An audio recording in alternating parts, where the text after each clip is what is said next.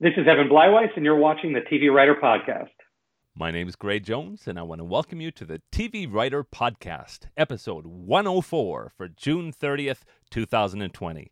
And I'm so excited to have an interview today with Evan Blyweiss. You're going to love this interview. He's written on shows like The Vampire Diaries, Rosewood, and The Crossing, but also I think he's got a very unique angle into breaking in because he actually did not go to college, and he said he never missed it. And so if you are at that period of time where you're wondering whether you should or whether you shouldn't, I'm sure, are going to be able to benefit from his story in terms of how he was able to still break in without having that huge debt load of college. This week's episode is once again sponsored by Pilar Alessandra, the author of the Coffee Break screenwriter and On the Page podcast. And she is again offering a 10% discount off one of her interactive online classes. This one is Writing TV, and it runs 4 Saturdays from July 11th to August 1st. In the first 3 classes, Pilar helps you create a series pitch, world, cast, and pilot. Class 4 is all about the business, and here Carol Kirshner takes over, discussing staffing, selling, and obtaining representation. The class is open to TV writers at all levels and is taught through Zoom in real time. To get your 10% off, use the coupon code ONTHEPAGE10 at checkout. We are now on weekly episodes every Tuesday, and so please do tune in, whether you're viewing on Podbean or Spotify or iTunes or YouTube. You can find this podcast at the tvwriterpodcast.com site or also at scriptmag.com. And please do subscribe. Please do follow me on Twitter. At Gray Jones is my handle. And also, if you'd like to support this podcast, you can do it for as little as 25 cents per episode. You can find out how you can become a patron of the podcast or a sponsor of the podcast at tvwriterpodcast.com/support. But on to my interview with Evan. You're going to love it. Well, this is Gray, and I'm so excited to be here with writer-producer Evan Blyweiss, who has written on such series as The Vampire Diaries, Rosewood, and The Crossing. How you doing, Evan? Good, man. How are you? Thanks for having me. Doing very well. And you know, as we were chatting on Twitter, something that you said really caught my interest because, of course, I have a 17-year-old who is wanting to be a TV writer. She's just entering her senior year of high school. And, of course, the big question for parents and the big question for teens that are in that stage is, do I really want to drop a couple $100,000 on college? Is this going to help me to break into TV writing? And you're someone who didn't take that path, and I'd love to hear a lot more about that. So let's go a little bit further back than that. Tell me sort of where you grew up, went to school, when you knew you wanted to be a writer, and how that didn't involve college. Yeah, absolutely. So I'm originally from Long Island, New York, but I went to high school in Los Angeles. We moved out here for my dad's job. And I knew I wanted to be a writer for real in the 11th grade. I wrote my whole life, always liked to do it, but never thought anything of it beyond. It was just something I did. Mm-hmm. And then my junior year of high school, my English teacher, Mrs. Heredia, shout out to her. I turned in my first paper that year. It was just some like research paper. It wasn't even fiction or anything. And she stopped me after class and said, "You have a really unique voice. You know, I really like your writing." And it's the first time anyone had ever said anything like that to me. And it kind of pumped me up a little bit. And I started to, write a lot more for that class. And everything I turned in, she just loved and loved and loved. And as the year went on, she said, "I'm going to teach a creative writing class next year. You should take it." So my senior year came, I took the class, and we did all different things from poetry to short stories to actually writing a little bit of a script just to kind of see how that was. And it was during that where I realized my whole life I had loved movies and television somewhat obsessively and would always quote dialogue. That was what I loved. And I realized that I could maybe take this thing that I had now been working on and put it towards something that I really loved. And again, realizing that it was the writing part of movies and television that had been drawing me all these years was really interesting. And so I graduated high school. I was planning on taking a year off because when I was 15 years old, my parents, who had me very young at like 22 years old, had my brother. Surprise. Wow. And yeah. And so I thought, you know what, I'm going to take a year, spend some time with the family, be around my brother more, and then figure out what I'm going to do. Luckily, my dad is in the arts and was in the magazine business, and his dad before him. And he didn't go to college. So it wasn't this like, you must go right now. They were like, absolutely, take a year and and you can figure it out. Great.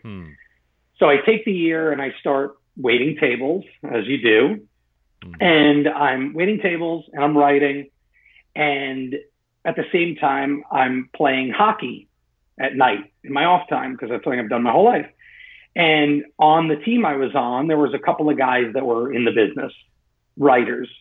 I didn't know them from anyone. I wasn't at the point yet where I was like studying who wrote on this show. They were just really nice guys. And I used to just, talk their ear off in the locker room, getting ready about, what is this? How does this? And they were always so gracious and help me out, which I feel like most writers do to young writers, see that they're interested in this. And one of the writers said to me one day, I think I'm getting a pilot. And if it goes, would you want to be an intern on it and just get to kind of see how everything works? I was, oh my God, that's amazing. Obviously, having no idea that sometimes pilots are garbage and never go anywhere. And then other times they're great and fun. So I said, absolutely. And so that pilot got picked up, and that writer was Sean Ryan, and that pilot was The Shield. Wow. And so, at the time he was a producer on Angel. And so I went and I interned on the pilot. And again, so now this is a relationship coming from somewhere completely different from the business. This is not, me going to a writing function and trying to get someone's attention. This was just living my life. And I met a writer. We started talking, and it led to this opportunity to, be an intern. So I went and I interned, and I got to do a little bit of everything. I sat in on editing for a day. I went to set for a day. I watched him in a casting session. I was sat in while they did notes. It was just amazing. He was so gracious, and it was amazing. And I got to do all these things. And the only people really in the office were, because everyone was on set at this point shooting the show, it was him when he was around, his assistant, and then the line producer, the production coordinator, and the assistant production coordinator. So I would hang out on that side of things as well. So the pilot is wrapping up, and, I've written a script or two, and I'm just thinking, oh, maybe this is, I can get, be a writer's assistant or do something. And so I'm talking to Sean, and I said, I'd be really interested in being the writer's assistant. And, he had read something I wrote, and, to his credit, he said, you know what? I don't think you're ready. He goes, I think if it were me, I would spend time honing my craft. He goes, look, you're like me. You're not going to want to work a 15-hour day and then go home and first start writing. He goes, so go hone your craft. I'll always be here to, read anything or whatever. Very nice. I appreciate that about Sean. I actually just spoke with Sean a few weeks ago. Oh, awesome. Yeah, and he was telling me about how he had a chance to write for Buffy, and he's glad he didn't, because it would have been too intimidating to get in at that point. And it was after he'd sort of had more practice and then went on Angel that he felt a lot more comfortable writing for a challenging show like that. Oh, absolutely. And what's funny is when I started, I thought I wanted to be a comedy writer. That was kind of where my head was at. I don't know why that's what I gravitated towards, but I thought, that's what I'll do. Obviously, The Shield is the furthest thing from comedy, but I thought, that would, maybe be interesting. But I took what he said to heart, and I left, and I went back to the restaurant and was waiting tables and writing. And at this point, I met another guy there who was a writer, and we had started kicking ideas around together and writing stuff, and we wrote every day. And now I'm writing constantly, and I'm trying to just get better and better and better. And You So know, when you that's say you were writing every day, were you writing as a team, or you were just kind of getting together and both working I on was. We your were own actually stuff? writing as a team at that point, and so it was actually a great way, I felt like, to start, because I think everyone has strengths and weaknesses. And so it was nice in the beginning when you're, just trying to get your feet wet, kind of figuring out what don't I know and what do they know, and kind of hopefully learning from each other. And so we wrote together for a few years while waiting tables. And at this point, I kind of realized 1 year became 2 years, became 3 years, and I never went to college. I just kind of started chasing this thing, very maybe stupidly, obviously, if it never worked out. But I just, kind of bet on myself and was like, let's see what I can do. And so a few years into that the waiting job, we wrote a play that was produced in Los Angeles. And it ran for, 2 months, a month, whatever it was, and 3 performances a week on the weekends. And it was an amazing experience just to kind of see something written get up on its feet. And it was really amazing. And towards the later end of Sean ended up coming to see the show with his wife, Kathy, and, really liked it. And so that was great. I was like, oh, you know what? I took his advice. I've checked back in, and he likes my progress. So that was great. So very shortly after that, someone that I knew had actually been working on the Shield as a PA, random chance. So not somebody who had met on the pilot. No, this is just it's actually another hockey person. I guess that's where Sean was drawing all his support staff from at the time.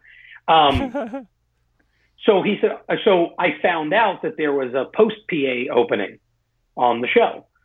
And so I reached out to Sean and said, hey, I heard this was available. Is this something, you think I could possibly be right for? And he said, look, I'm not the person hiring you. These people are, but definitely I think it'd be great because it would really help shape your writing. As your background, like that editorial, that's where you kind of put the finishing touches on it. That's the last place you can write the script, make your changes. And he said, I think it'll really help you. So I went and I tried, I went out for the job and I got it. And, I have no doubt that the fact that I knew Sean before helped me. So I got the job and I knew nothing about post, zero, but I just knew I was going to show up, work hard, and make the most out of it. And so, this was at a time, this was for season 4 of the Shield, the Glenn Close season. And so, this is before digital dailies like we have now. This was right when we had transitioned the year before from VHS to DVD. This was the first year with DVD daily. Yeah. So my day was every day I would get up, I would drive to the post house, I would pick up the dailies, I would bring them to editorial, I would give, the betas to the editor, and then I would take the DVD that they burned for me, and then I would burn DVDs of every daily. Usually for dailies, it was, 3 or 4 DVDs. And I would have to burn them for all the producers, everyone at the network, everyone at the studio. So you're talking, probably 80 DVDs a day, maybe more. Wow. And then I would get in my car. And for those that know Los Angeles, I was in Los Feliz, and I would drive to Fox, and I'd have to go up into the Nakatomi Tower building where FX was at the time, then come back down into my car, drive onto the lot, walk, 2 miles onto the lot to Fox TV studios, drop that stuff off, get back in my car. If it was a day where there was a cut, I also then had to drive all the way down to Sony and then back to Los Feliz. So this was every day. Wow. So lots of time in the car, before nav systems, before podcasts. So lots of music, lots of printing out things from MapQuest. And that was my life. Wow. But I learned a lot. I didn't, again, coming in very green and not knowing editorial that well, I didn't realize that, we had 3 editors that are 3 of like the best editors in the business that just happen to be all of our editors. So, we had Jordan Goldman, who went on to win an Emmy for Homeland. Wow. Hunter Vi, who became Frank Darabont's editor and cut The Mist and cut Walking Dead, and now is on, I believe, Snowfall, and just done a ton of amazing things. And then Angela Catanzaro was our third editor, who became Jason Tatum's lead editor and cut Friday Night Live and Parenthood. And these are the editors. So this is who I'm learning from. Again, being totally blind to the fact that, like, this is gold that I'm getting to, witness. And we had amazing directors come in there. I mean, Frank Darabont directed an episode, and just all amazing people that would come in, and you'd get to kind of sit around and listen to them and talk with them. And it was amazing. And so I think I always tell everyone, like, if you can get in on a show in any possible way, any assistant thing at all, do it, because you know where that's going to lead and who you're going to meet and these relationships you're going to have, because, everyone starts out there and people start moving up a ladder and they take you with them. Yeah. So the other part of dropping off the dailies was I would drop them to the writers.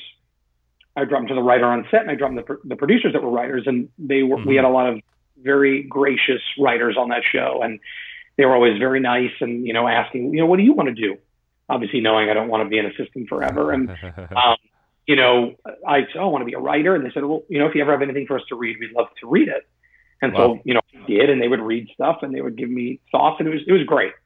And so I did that for season 4, season 5, and most of season 6. And then the writer's assistant left, and they needed a new writer's assistant. And a few assistants on the show went out for the gig, and I got the gig.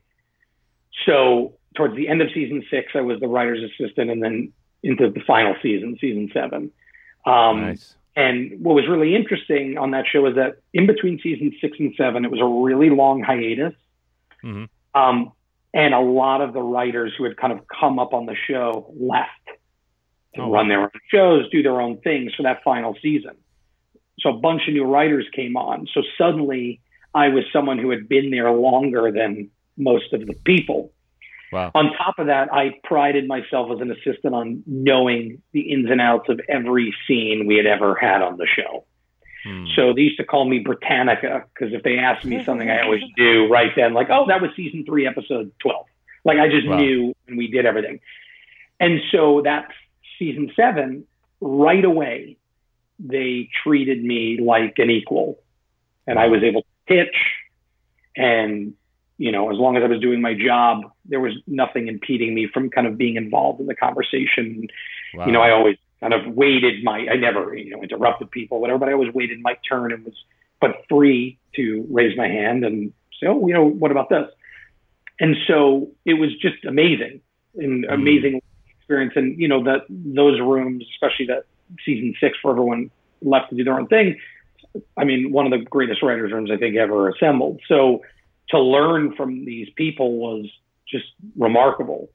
And then when season 7 came, the new writers that we brought in, we brought in Gary Lennon, who's gone on to run and create a million shows and ran Power for years, and now runs Hightown and all these different things. And John Lavin, who big feature writer and created Shooter on USA and all these different things. Angela Russo, who her brothers are Joe and Anthony Russo, who you might have heard of. They've directed a few movies like The Avengers. So all just amazing writers and so accomplished. And it was just amazing to get to kind of be around them. And Adam Fierro and Chick Egley and Kurt Sutter and Sean, it was just amazing. Wow. And so learned a lot from that show, and was very, very blessed and grateful, fortunate that after all that work and time, as the show was coming to an end, Sean gave me an episode, and it ended up being the second to last episode of the series. And It was just unbelievable. And I wrote it with Adam Fierro, who I learned so much from. And we wrote it, we shot it. It was amazing. It was the best feeling in life. And we wrapped that show on a Thursday, and Monday was the writer's strike. Oh, my goodness. Yeah. So it was kind of got thrown into the fire right away. It was like, hey, you're a writer, and now you got to fight for what we deserve. So it was a Wow. really interesting kind of way in. So that's the, very long-winded answer to your question of how did he know college factor into all of this? Wow. Well, and I imagine through that time, because I know from my perspective, I sort of got to have a family before and a lot of student debt before I was wanting to break into the union, and it's a lot harder when you have a lot of responsibilities, financial responsibilities, and a pile of debt. So the fact that your path involved being an intern and an assistant for several years, somebody who had a big debt load and a family at that point might not have even been able to do that. Right. No, absolutely. No, I was definitely very lucky that when I started out, I had nothing to worry about but me. Because now I'm a father, and I can't imagine saying to my wife and my kids, like, it would be much harder to kind of make those sacrifices that I made, and the crazy hours you work as an assistant and all the things you do. And again, at that point, like I said, just driving everywhere and never, having a moment. It's a lot, and so, I always, applaud support staff because it's the unsung thing. So did you have representation through this time, or at what point did you get representation? Well, I had a couple of managers that, I would get a manager, nothing would happen. Manager would go away. Find another manager, they would go away. And nothing really happened. They were not big managers. They worked really hard, but they were not big managers. And then I got a manager who was great. And I had him right after I came off the Shield is when I got him, or right before the Shield ended is when I got with him.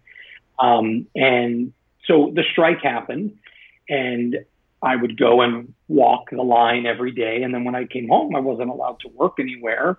I would just write for myself. And so I thought, what could I write in this time that would be kind of like a calling card? Even if it never got, what would be like a thing that people would go, oh, you wrote that. That's cool. So I was watching a lot of Buffy the Vampire Slayer at the time. And that's a funny thing. Our family is in season 6 watching that right now. Oh, love it.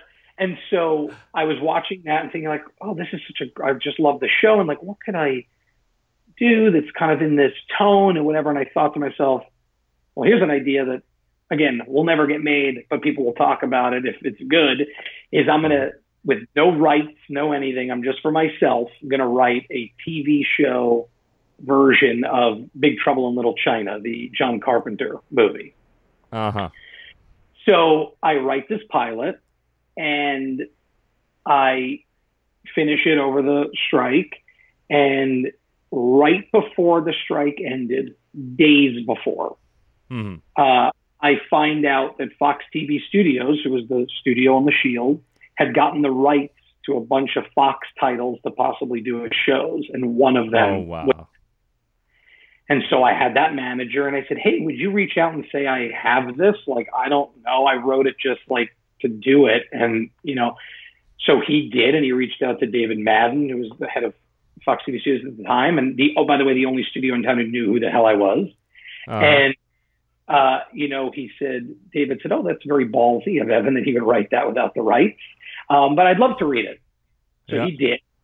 And when the strike ended, he did. And then he called me in. And he said, I really like this. I said, he said, it's not exactly what I was thinking.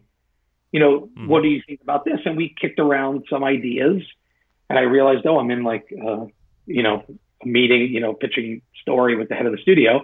And I left, kind of came up with a new version off of what we had talked about and said, what about this? And he said, great, let's do it. Wow. So so I got to actually write that as a job. And so that was my first pilot. And so I wrote it, and it was really fun. I learned a lot. I didn't know everything, of course, by that point. I, knew very little thinking back on it now, but I just busted my ass on that, and just to live in that world. And it was so much fun. It was one of my favorite movies my whole life. And so to get to kind of live in that world was amazing. And wow. And, of course, as most pilots do, when all is said and done, it didn't get made, but it was an amazing experience. And then at that point, I had written on the Shield, gotten that episode and been on that. And now I'd sold a pilot, not for a lot of money or anything. It was like the minimum you could possibly get for something. And again, to the earlier thing you just said, if I had a family, it would not have been enough, but it was just me and my wife, then girlfriend. And I said, you know what, I'm going to try, now that I've done these, I have a credit on a show and I've sold a pilot. I would love to not be an assistant again if I can. So I'm going to take some time and try to see if I could spin this into something. And so that's what I did. And I used that pilot money, and, my wife had a steady job. And so between the two of us, we could, pay for our apartment and the food that we needed. And so I did that, and I just kept trying. And now it was at that point that I got my first agent. So I never had an agent, just, again, managers that didn't work out, and then the one that did. And then the agent, I had a meeting with them kind of to see if they were interested in working with me. And I pitched them an idea. They're like, what are you thinking of doing next? And I said, I have this idea. And it was based on my father and my grandfather, who were in the publishing business, magazine publishing in the 80s in New York. And I said, I have this idea. And they said, well, we love you and we love that. We'd love to work with you and try to sell. And so I put this pitch together, and we took it out, and we ended up setting it up with producers. And then the producers said, let's try to get a director. And we ended up getting Todd Field, who did In the Bedroom and Little Children, and an amazing writer director. And he just loved this idea because he had moved to New York at that exact time and in his life, and was very savvy on that side of the business. And he just loved it. It was amazing. So now I'm getting to work with this Academy Award nominated writer director to kind of try to make this thing. And we sold it to Epix. And this was years ago when Epix first was going to do original programming. And we wrote the script. I wrote the script. We got it to where, everyone was really excited and thought, oh man, I think this could happen. And then Epix got out of the original programming business. And so it's a real bummer, but I learned a lot on that one from him, just about how did you get paid for that? Yes. And that was my first real payday, but a little insight into the business. I always had this vision that, you sell your first thing and you walk into your job and you say, I stand on the table and go, I'm never coming back here again. But the truth is, it took 6 months to get a single dollar from that pilot. So it was a lot of ups and downs. And this is a lot of when you're starting out in this business, is the euphoria of, I did this thing, and then the realization of, but it doesn't really mean anything yet. And so when the money came, it was amazing, but it took a very long time. And so sold that pilot, it didn't go. And then from there, that was when I first started to staff. And my first staff job was on the Vampire Diaries. Wow. Nice first staff job. Yes. And that was season 3. I joined. And so I was a fan of the show before I met on it. And, I really loved the mythology. And I loved, the thing I was most in awe of, to anyone who has not watched the show, was how quickly they would burn through story. They were not afraid, to reveal anything or turn a card over whenever they wanted to. So we would do things at the end of Act 3 of episode 3 that other people would save for the season finale. We just would do it. You go, okay, well, now what? And then you'd figure it out. Wow. And it was an amazing kind of training ground for being in a writer's room and breaking story, because obviously very different from my previous experience on The Shield. It's completely different shows. And, it was also the kind of show where we would push ourselves to the max to kind of come up with this stuff. So there was a lot of breaking complete episodes and then going, that doesn't work, and throwing the whole thing out.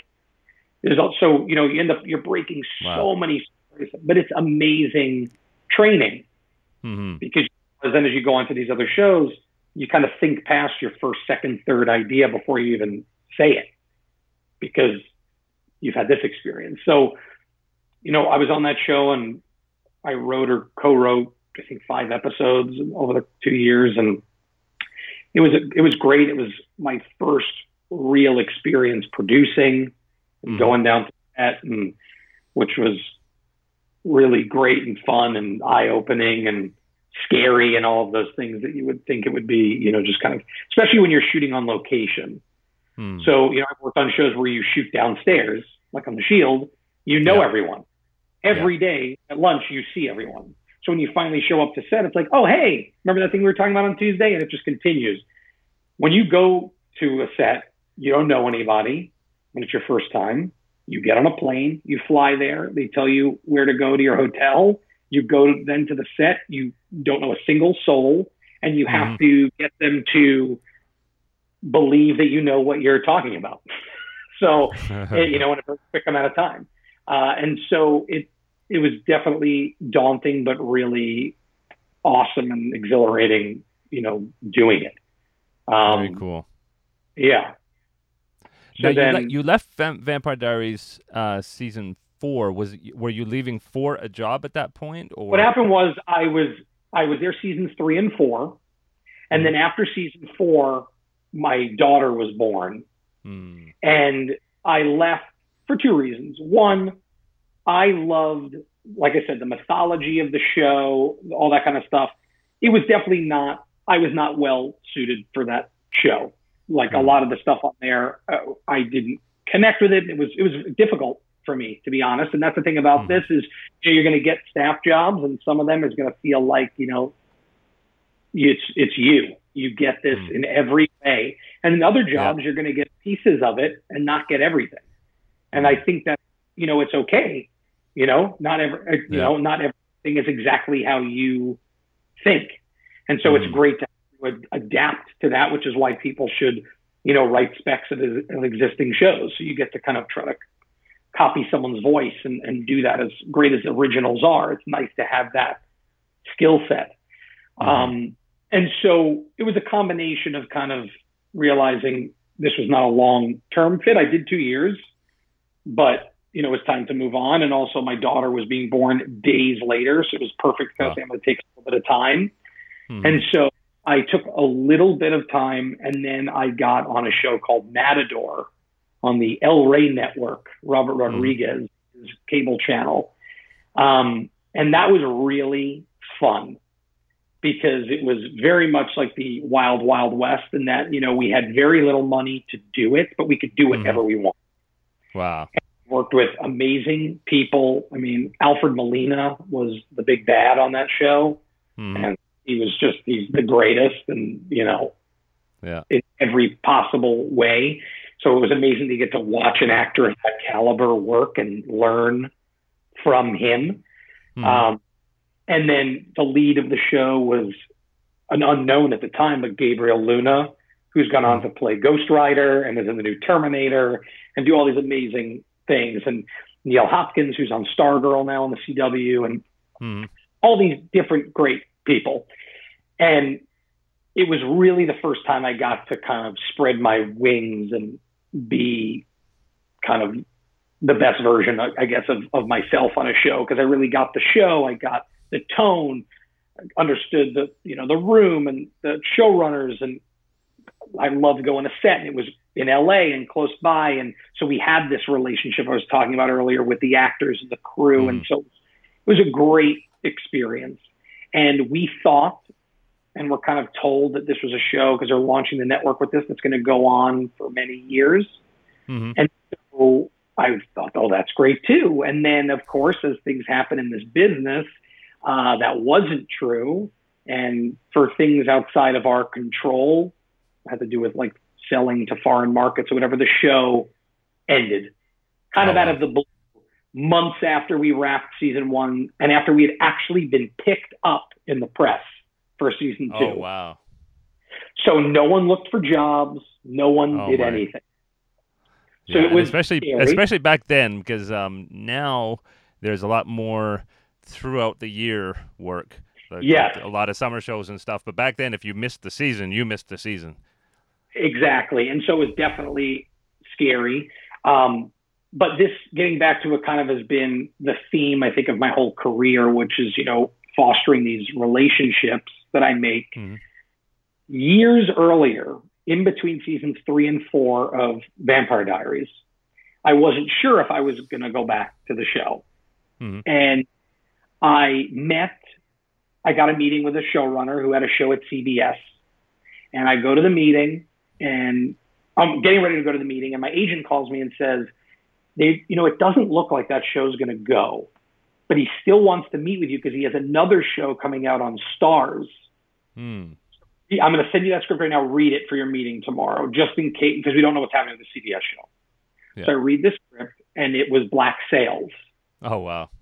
Starz. And so I met with John Steinberg, who created that show, and we had a great meeting. I didn't think anything of the meeting other than like, oh, he's such a nice guy, and we really seemed to click. I guess as the years had gone on, he would check in to see if I was available, but I wasn't, because I ended up going back to Vampire Diaries, and then he had checked again the next year, and I wasn't because I went to Matador. So Matador ends, and he checks in again, and I am available. So I went and did season 3 of Black Sails. Very cool. And I came on kind of late in the game and wrote an episode, and then was a producer for like, a few after that, towards the end of the year. And that was awesome. Because again, I went from something with a shoestring budget to something with an insane budget. Yeah. And so you kind of never really heard no on that show. It's like, what's the craziest thing we come up with? And then you could do it. And it was also super cool because it was totally different. I've been very lucky in my career that I've gotten to do things that are so different from the one before it. So from The Shield to, if just the staffing things, like the Shield to Vampire Diaries to Matador to Black Sails. It's just, they're so crazy. So Black Sails was awesome. Loved it. Loved all those guys. And again, getting back to relationships, one of my closest friends for years had been the assistant production coordinator on The Shield, who was this guy, Todd Hartham. And Todd had gone on to be a writer, and he wrote on Psych for years, and he had written on all these different shows, and he had run shows, and he had kind of built this big group of himself. But I knew him from when we would sit and talk as, intern and assistant production coordinator years earlier.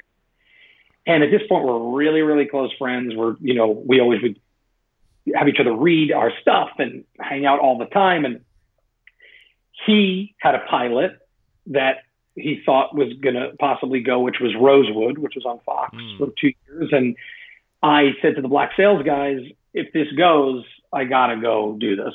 This is like, again, one of my closest friends. And I just want, and luckily the Black Sails guys, Dan Schatz and John Steinberg, grew up together and understand like that idea of friendship, all that. And they were like, absolutely. Like, if you want to, whatever happens. So I was going to go back for season 4 of Black Sails, unless this went.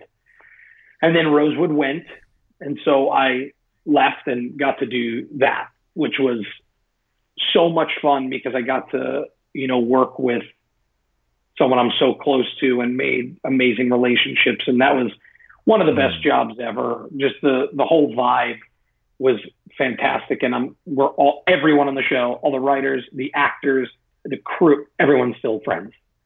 It was one of those like special things that come along, not very often, where just every single thing clicks, and it's an absolute joy to be involved in every part of the process. Yeah. And you were there from the beginning to the end, which also must have been nice. Oh, it's great. It's really fun when you get to be on a show and get to kind of form who the characters are. And then take them all the way through the journey. The only problem is, we thought we were going to come back for another season, and the cancellation kind of came as a surprise. So we didn't really end it, which is a bummer, but very proud of what we did. We had such a great time, and some really great episodes in there, and ones I'm really proud to have been a part of. And so then when that ended, I went out for regular staffing season, having come off that show and having worked for a while. And again, getting back to relationships, which I'm going to keep hitting throughout this whole thing. The guys that ran Matador also created The Crossing. So they brought me onto The Crossing. The thing that was cool about The Crossing was I got to work again with two of my favorite people in this business who I'd worked with on Vampire Diaries, which was Mike Narducci, who has been on this. I love Michael, yeah. And then Rebecca Sonnenschein. And it was great because, they had already been talking to Mike, Dan Dworkin and Jay Beatty, who created The Crossing. And I said, oh my God, Mike's the best. Like, if you can get him, you got to get him. And then I also said, I know Rebecca Sonnenschein is out there and she's amazing. If you can get her, and they loved her and hired her. Wow. So got to work with my friends again. It was super fun, an amazing pilot. I love that pilot. I was so excited to get in there. And, as happens on those type of big idea shows, sometimes they connect with the audience, sometimes they don't. I think we did a really cool show, and that was something we were very fortunate. We put an end on that story. Nice. So if you go to Hulu and watch it, it doesn't end on a cliffhanger of now we end the story. Obviously we set up for what would have been season 2, but the story we're telling is finished. Nice. And so it does kind of function like a mini series at this point. You can watch it, which is nice. And then when that ended, I had been staffing now for years and wanted to get back into trying to do my own stuff. And so I wrote a pilot that I sold to NBC, and I co-wrote that with Todd Harthan, who did Rosewood. We did that together, which was super fun, again, to bring the friendship back together and to get to work together. And, again, like most things, it did not go, but it was a great experience. And while I was doing that, I got a call from my friends John Steinberg and Dan Schatz from Black Sails, and they said, we're running a show. Would you please come help us? And it was C, for Apple. And so I went and worked on season 1 of C, and was a consulting producer on it and helped kind of just going through scripts and fixing things and re-breaking stuff and whatever. And it was really, really fun to be with those guys again. And it was just the three of us at that point. Oh, just the three of you. There had been rooms, there had been things. This was just us kind of going towards the finish line. Oh, so it was really fun, like mini room to help kind of guide it. So I did that. And then this last year, I sold another pilot to NBC that did not go again. The theme of this, don't go. And I work with people I know.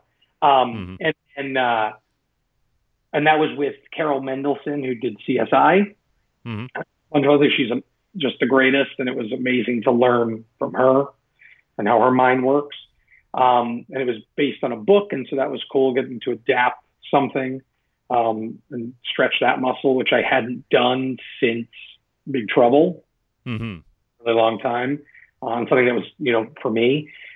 And then I just finished working on a new Netflix show that will be out at some point whenever we can shoot it and make it, which is called Archive 81, which is created by Rebecca Sonnenschein, who I worked with on Vampire and The Crossing, and Mike Narducci was also on the staff with us. And so got to get that band back together, and that was our third show together, which is kind of crazy, that we found each other all those times. So it's written and not shot, or it's shot and not out? It's written, not shot. I see. So it's 8 episodes. We just are finishing. And then we will shoot when they say it's okay, and then go from there. So was that the thing you did right up until the virus? Yes, I was actually doing it when this all happened. So we went from, coming. Now, luckily, we were pretty much finished when it was happening. There were little things left, but we're basically done. So, it went from, oh, we'll just keep coming in to, why don't we make Friday the last day? And then we had a couple of, room Zooms, but then the room ended and just Rebecca, myself, and Mike were still going. And so then we would Zoom, the three of us, and we had writing to do and things to do. So we were working, but it wasn't as crazy as, trying to wrangle, a 12-person writer's room. And this was a small room. There was only 5 writers on the show because it's a small org. But yeah, so that was, that's what I was doing right before and during, when this happened. Yeah. So what now, with the quarantine and all that? Are you doing virtual meetings and things like that? Are you writing or what are you up to? Yeah. Honestly, I'm just trying to kind of write something, which in the beginning was hard and is still hard. There's so much going on and, things you have to contend with. And in my case, it's, from school with my kids and my wife's full-time job. And so it's a lot of juggling. But I'm, in the midst of breaking something and writing something new and just trying to, keep going. But it's weird, it's a weird time and, just trying to, make it all make sense. Well, let's shift gears a little bit now that we're caught up to the present. And so you've been at this for a couple of decades now, and when you see people either breaking in or maybe earlier in the process, tell me about what kind of mistakes you see people making.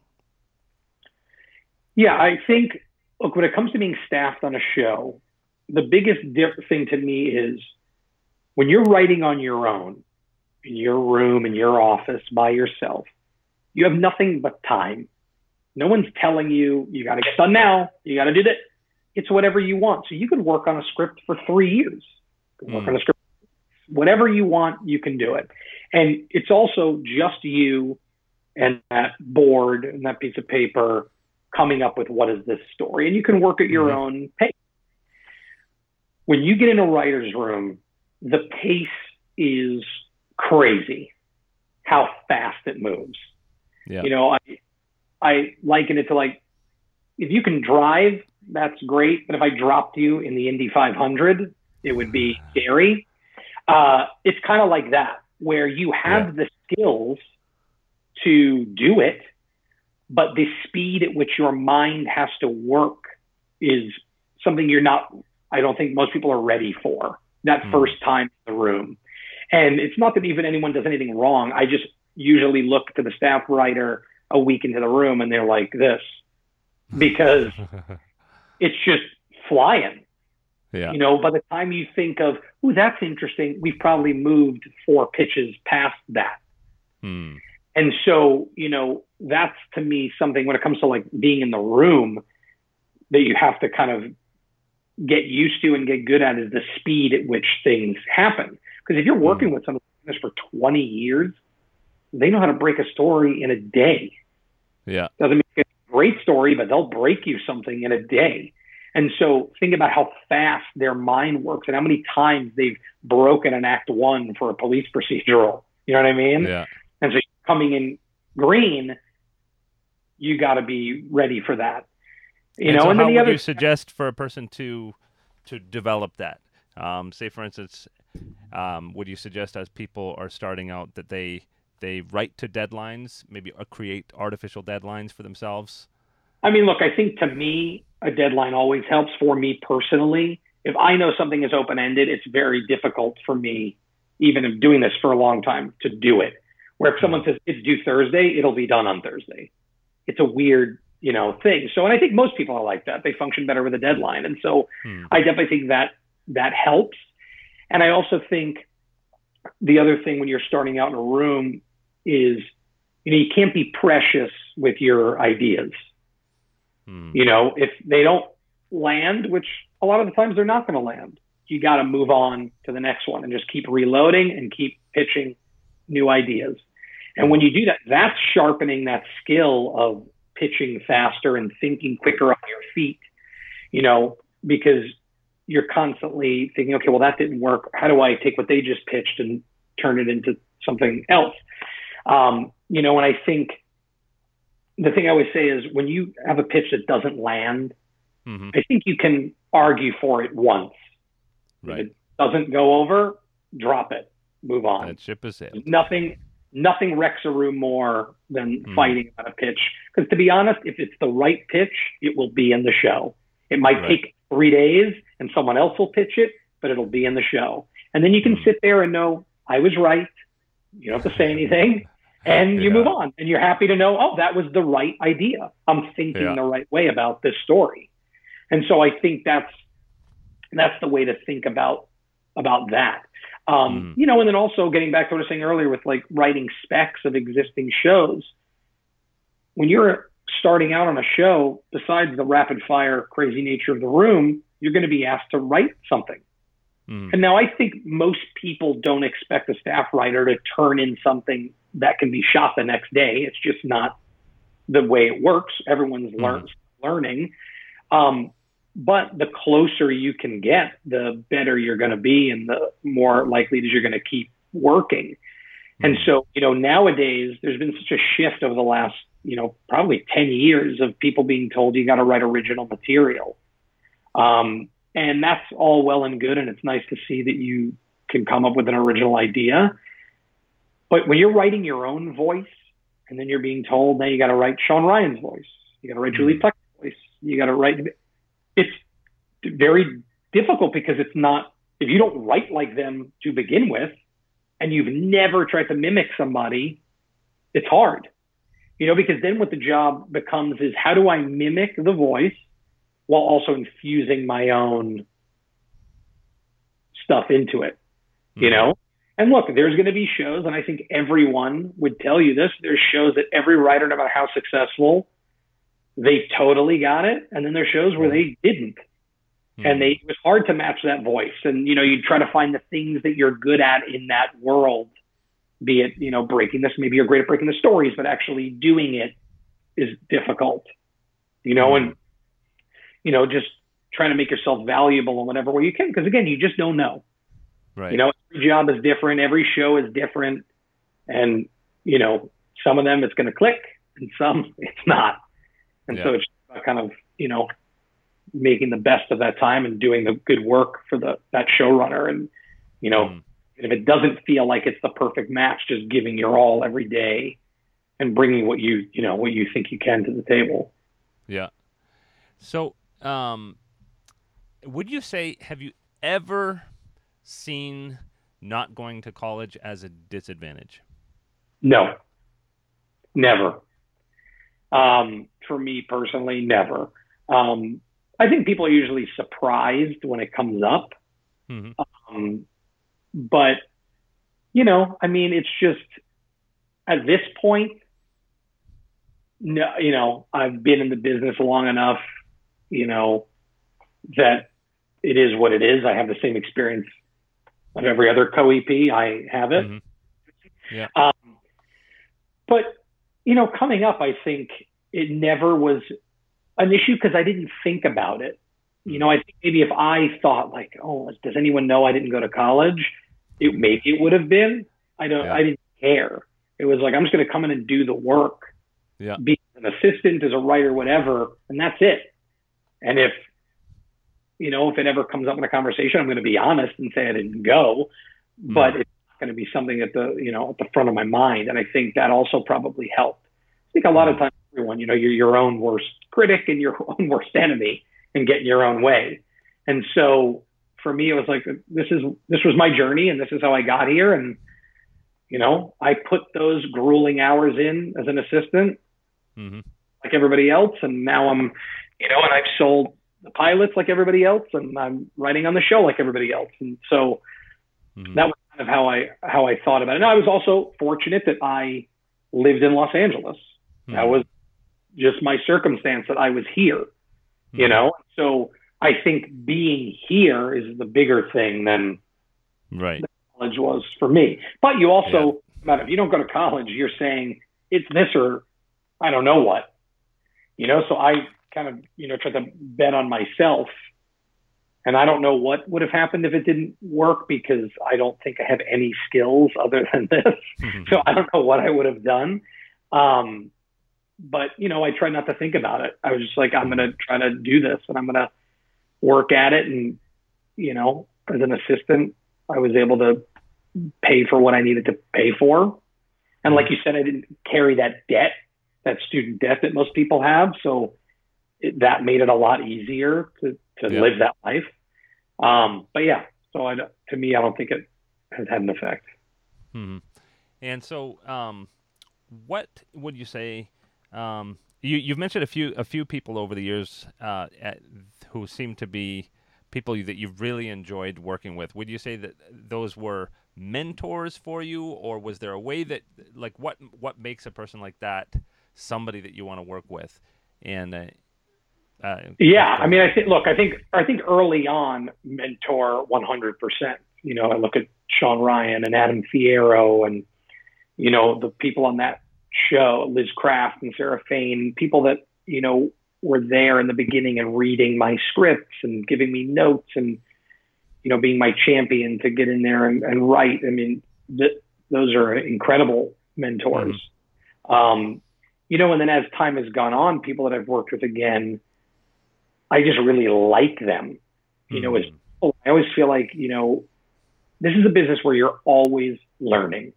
Mm-hmm. I feel like every script you write is better than the one before. Every script you read, you're going to pick up something that someone does that you find interesting, how someone conveys something on the page. That was something I did early on in my career was I would get the script for a movie and watch it while I read along. Oh, wow. Trying to see like, how do they convey on the page something I love on screen? So then being a writer on a staff, when you read things, there's ways people write things that are not the way you'd be like, oh, wow, they wrote that in a more succinct way than I would have. I'm going to start doing it that way. And so, people like Mike Narducci and Rebecca Sonnenschein I've worked with 3 times. A, I love them. And B, I just feel like we all learn and grow from each other. I know I learn from them all the time, and I love the way they think about story and the way they approach it. And we're all very different in how we approach story and how we approach breaking an episode. And that's what's so fun. I think that, everyone brings their own style to this thing.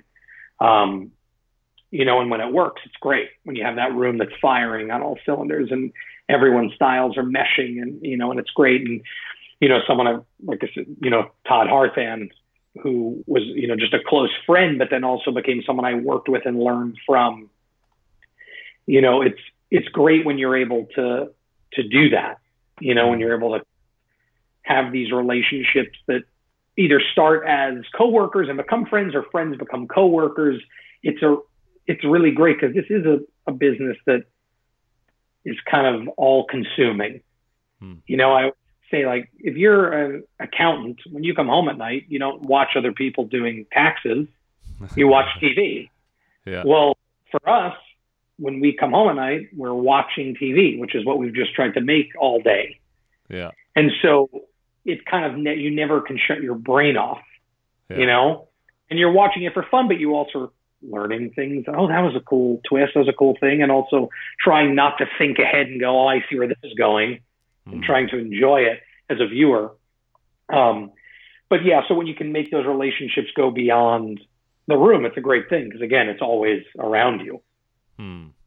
So we're just starting to wrap up here, but what advice would you give if you had a chance to talk to your younger self, go back in time, Back to the Future, you got a DeLorean, is there any advice that you would give yourself based on what you know now? It's very interesting. I think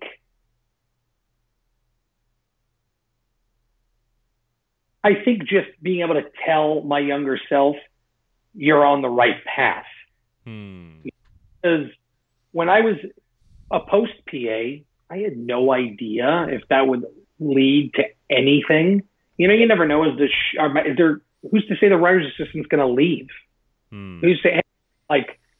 The only reason the writer's assistant left the Shield is he got a job writing on another show, which when I think about it now is like crazy to me that a writer assistant from some other show would get promoted to staff writer on a new show. I don't think that would ever happen today, but it's just the way the business has changed.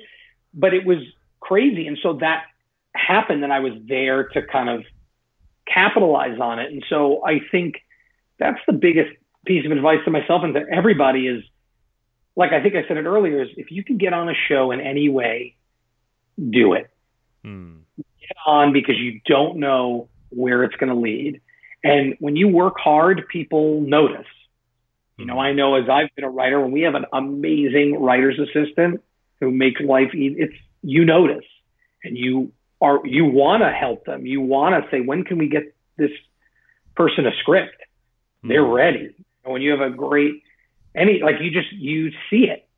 And so to me, it's like, just get in there and work hard like you wanted to be a PA your whole life, you know, because those are the ones that are going to move up, you know, because I've seen the ones that don't treat it that way who fall away and do whatever they're doing. The ones that really, you know, put it all out there, and it sucks and it's hard. Yeah. You know, it's not like, oh, this is amazing, but you're a little piece of this thing that's on TV every week. So you are there watching them edit that, or you happen to be on set dropping off something and you saw them shoot that and you remember what, you know, and I'll never forget the first time I brought dailies to set on the Shield when I was standing, you know, behind the camera and they were about to shoot something and I'm watching Glenn Close and Michael Chiklis go at it. And I'm just like, this is insane. And I never took it for granted. I always knew how lucky I was to be on that show and, you know, to get to see those people work, and everyone from that show has gone on to do such amazing things. And, you know, I got a episode of last season, another writer, Jamie Turner, got an episode. He's a co-EP on All American on the CW. He's worked for years, written all these things, won an NAACP award, and, you know, was on Rosewood with me actually. So we got to work together again. And we were assistants on that show, and we've gone on to have careers, and not to mention obviously all the writers and all the amazing actors and, you know, Walton Goggins and Michael Chiklis and the people we'd have come on the show like Forrest Whitaker. It was just crazy. Very, very exciting to be a part of it. Very cool. Well, that is actually a great place to end up. And I really appreciate you sharing about your path, because I think it is, it's almost like, it seems like a given for people coming in that they've got to go to college. And I don't think that's true. I think that yours isn't the only way that you could not go to college and still make it, and being able to have a much lighter load as you go through the assistant range and that kind of thing.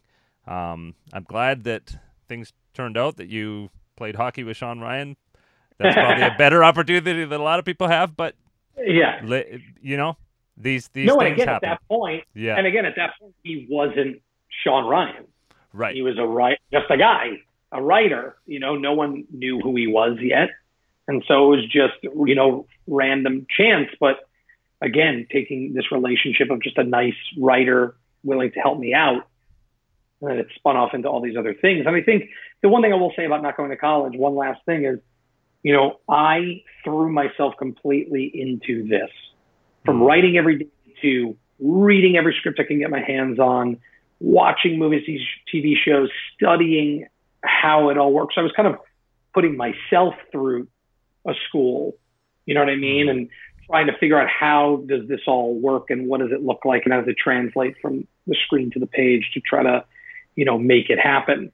And so that's the one thing I would say to anyone who's like, you know what, I would like to try it this way, is you still got to put in that work, that, you know, that studying, all that stuff you were going to do, you know, you still got to do that. Yeah.